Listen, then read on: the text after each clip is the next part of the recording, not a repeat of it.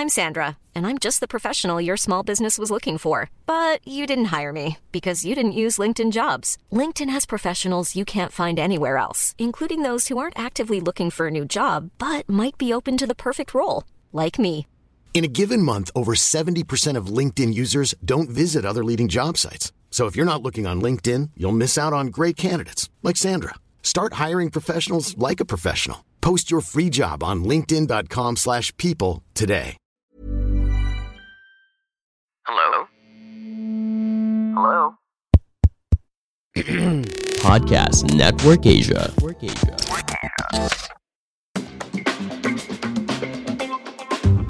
Successful people, whether in arts, craft, business, profession, and even in their personal relationship, all possess the same two elements that make them successful.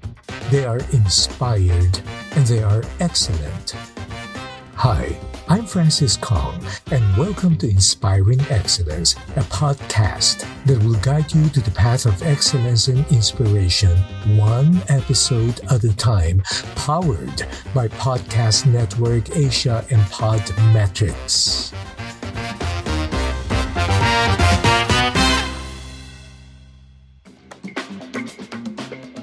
You're listening to Inspiring Excellence, hosted by me, Francis Kong. In this episode, we're going to be talking about maintaining healthy relationships. Are you ready to take the first step in becoming an excellent parent, child, or colleague? Keep on listening because this is Inspiring Excellence. I was invited to give a talk on parenting a couple of weeks ago. The topic assigned me was to expound and to share my views and opinions on Gary Chapman's seminal book, The 5 Love Languages. I know the content of the book very well, and it has helped me understand and helped me with improving my leadership handle on my family members.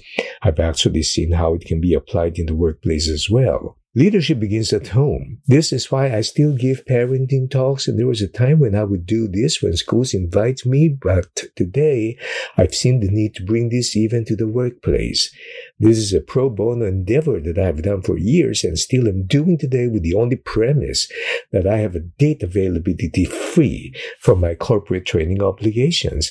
But the invitation given me a couple of weeks ago has little context attached to it.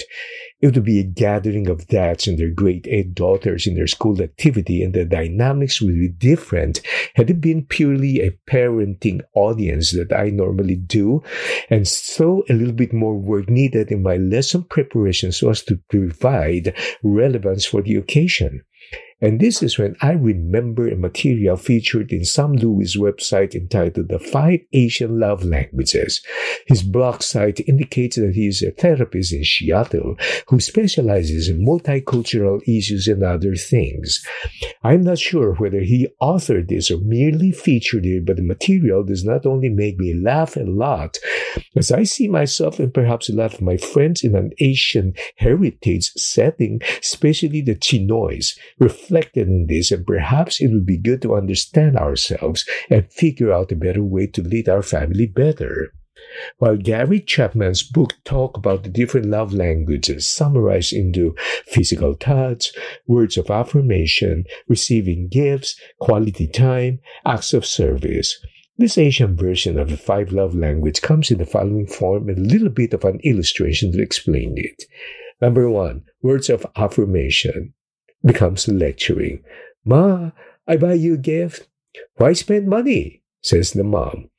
Kids need to be praised for who they are. They need to be empowered to trust their instincts. Instead, many Asian parents simply lecture their kids and treat them as non-entities. Number 2, quality time. No time to play. You play piano. In the more traditional Asian family, play is usually non-existent. Parents are too busy working and trying to make more money. There was no such thing as leisure time to play like some other families in some Western hemisphere would do, like going skiing or hiking or camping. Number 3, physical touch. You get B+? I smack you. Hugs, kisses, and physical signs of affection are scarce. I can only remember vague memories of my dad holding my mom's hand. I've never seen them kiss each other. Consequently, it's almost taboo for Asian parents to display physical affection to their kids. Number 4, acts of service. You have enough to eat? Here, you eat more. This is the one love language that most Asian parents think overrides the need for everything else. If they feed you, clothe you, put a roof over your head, they believe they've done their job.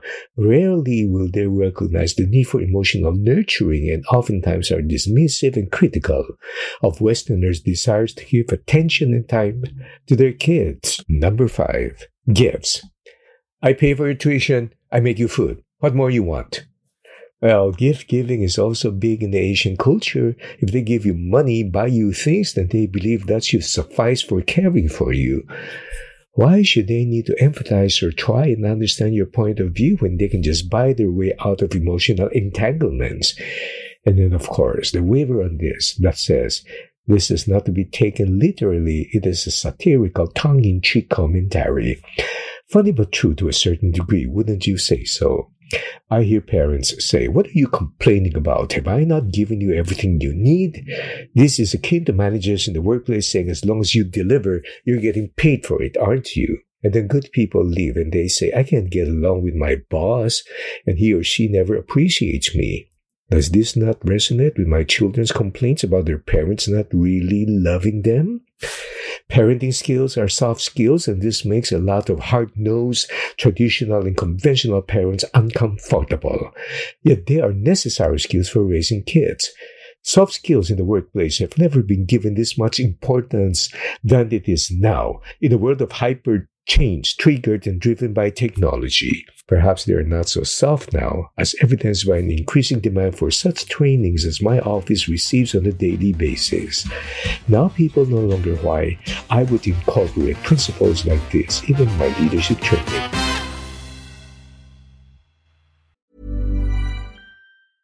How would you like to look 5 years younger? In a clinical study, people that had volume added with Juvederm Voluma XC in the cheeks perceived themselves as looking 5 years younger at 6 months after treatment. Look younger, feel like you. Add volume for lift and contour in the cheeks with Juvederm Voluma XC. Reverse signs of aging by adding volume to smooth laugh lines with Juvederm Volure XC. For important safety information and to find a licensed specialist, visit Juvederm.com. That's JUVEDERM.com. Not for people with severe allergic reactions, allergies to lidocaine, or the proteins used in Juvederm. Common side effects include injection site redness, swelling, pain, tenderness, firmness, lumps, bumps, bruising, discoloration, or itching. There's a risk of unintentional injection into a blood vessel, which can cause vision abnormalities, blindness, stroke, temporary scabs, or scarring. Talk to a licensed specialist to find out if it's right for you.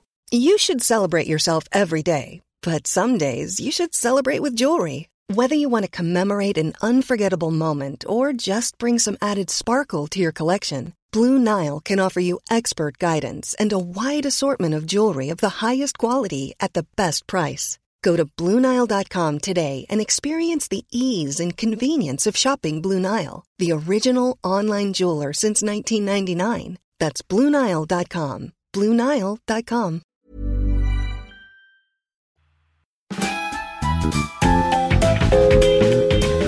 Now, back to the episode. Have you ever heard yourself saying these things to your kids? Don't ask me. Ask your mother. You didn't beat me. I let you win. Big boys don't cry. Don't worry, it's only blood. Coffee will stunt your growth. A little dirt never hurt anyone, just wipe it off. Get your elbows off the table. I told you, keep your eye on the ball.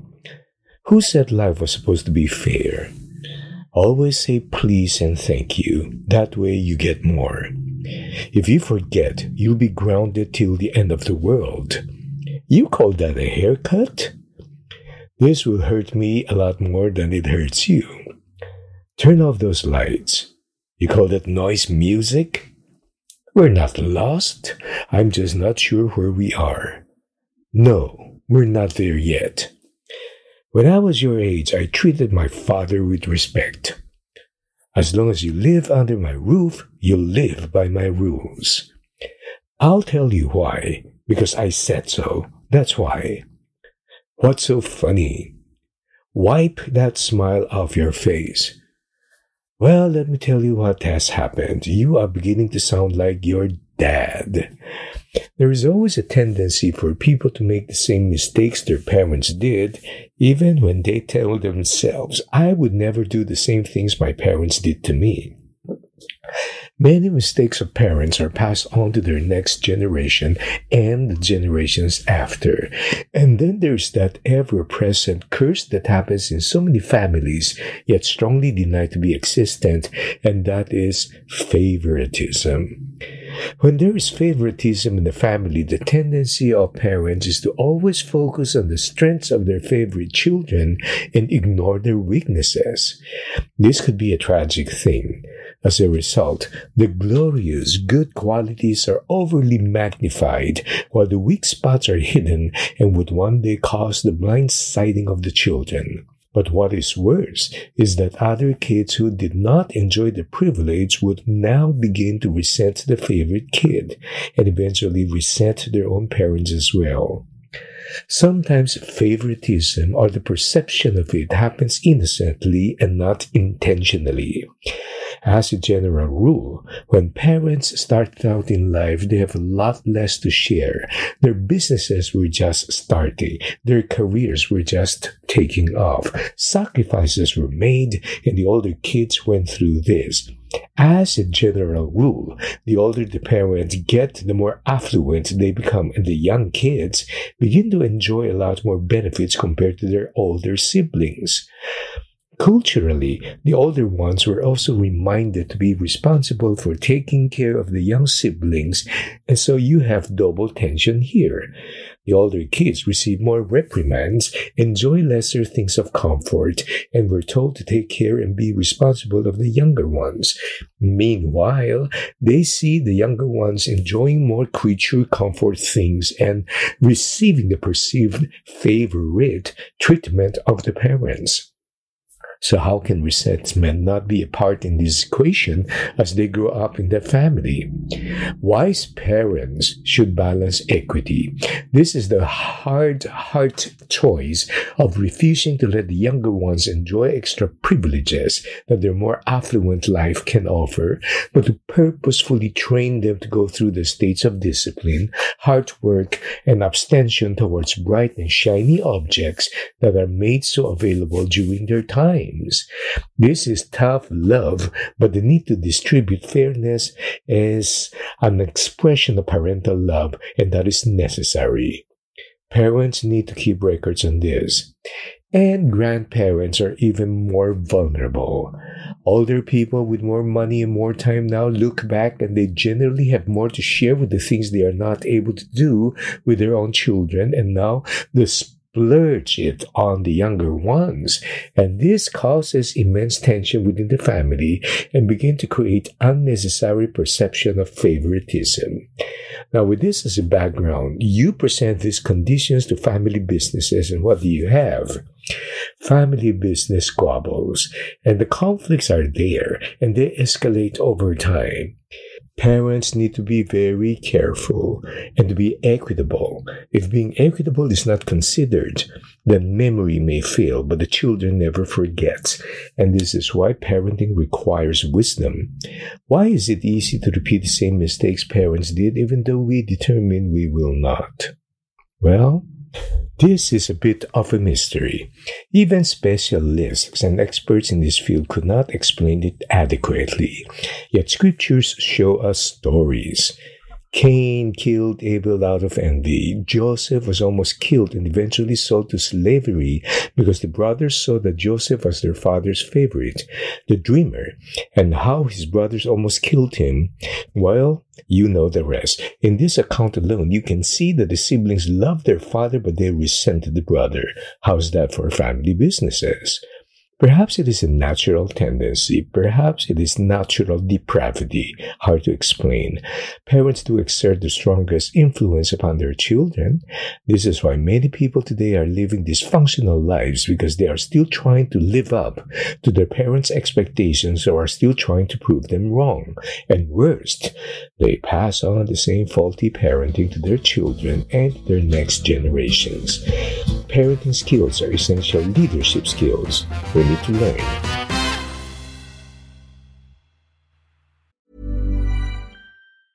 Planning for your next trip? Elevate your travel style with Quince. Quince has all the jet-setting essentials you'll want for your next getaway, like European linen, premium luggage options, buttery soft Italian leather bags, and so much more. And is all priced at 50 to 80% less than similar brands. Plus, Quince only works with factories that use safe and ethical manufacturing practices. Pack your bags with high-quality essentials you'll be wearing for vacations to come with Quince. Go to quince.com/pack for free shipping and 365-day returns.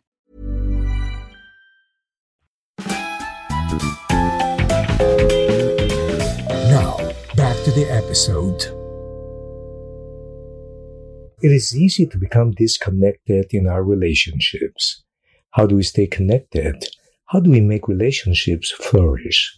Have you had disagreements? I'm sure you have. There will always be disagreements. The only people who are in full agreement are dead people. They do not have the life nor energy to disagree.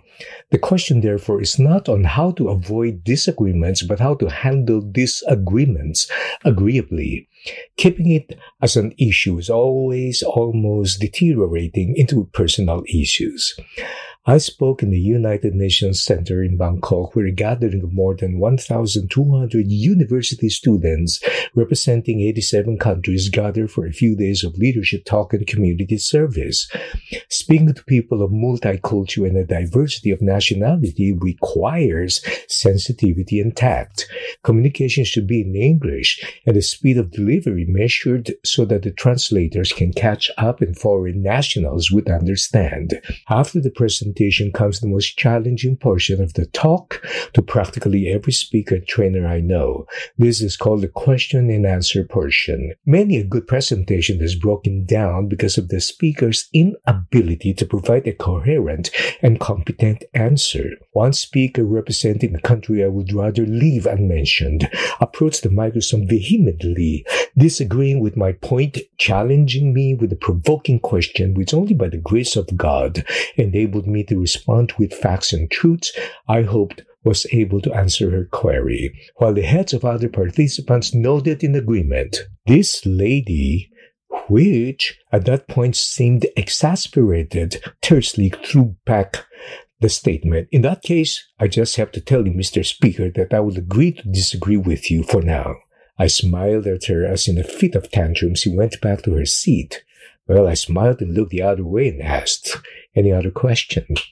When the MC closed the session, the crowd of students came, surrounded me with smiles and handshakes, and took what seemed like endless selfies.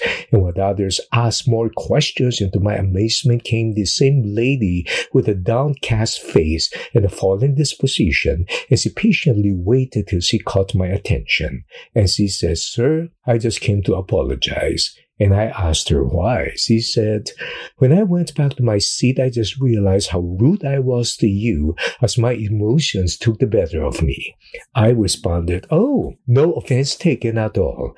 And in a forum like this, it is extremely difficult to fully explain our views and opinions, but I can assure you I respect yours." Without saying another word, she sadly turned away to go back to her seat while other students tried to crowd me again. But I saw her actions, and this time I said, "Wait, miss, please come back." This time her sad eyes gave way to fear and apprehension as she walked back towards me. When she came near me with a smile on my face, I said, "Can I give you a hug?" She did hug me, and her tears fell, and predictably the rest of the students gave out an orchestrated sound, "Ah." Well, there will always be disagreements.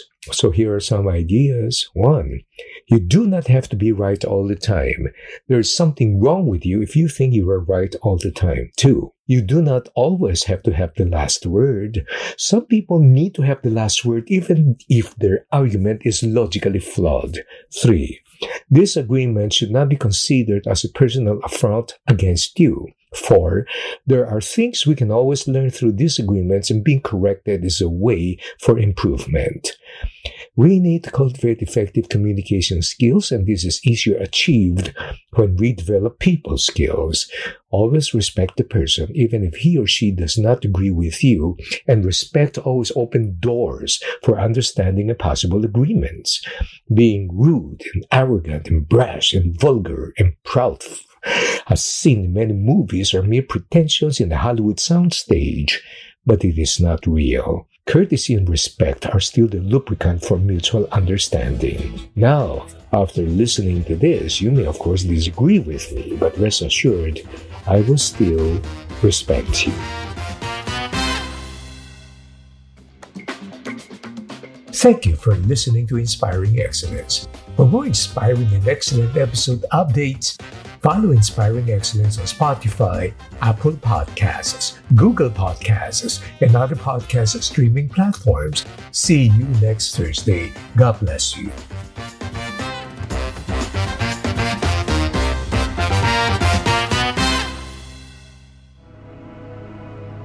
The views and opinions expressed by the podcast creators, hosts, and guests do not necessarily reflect the official policy and position of Podcast Network Asia, the hosts of the program, or other programs of the network. Any content provided by the people on the podcast are of their own opinion and are not intended to malign any religion, ethnic group, club, organization, company, individual, or anyone or anything.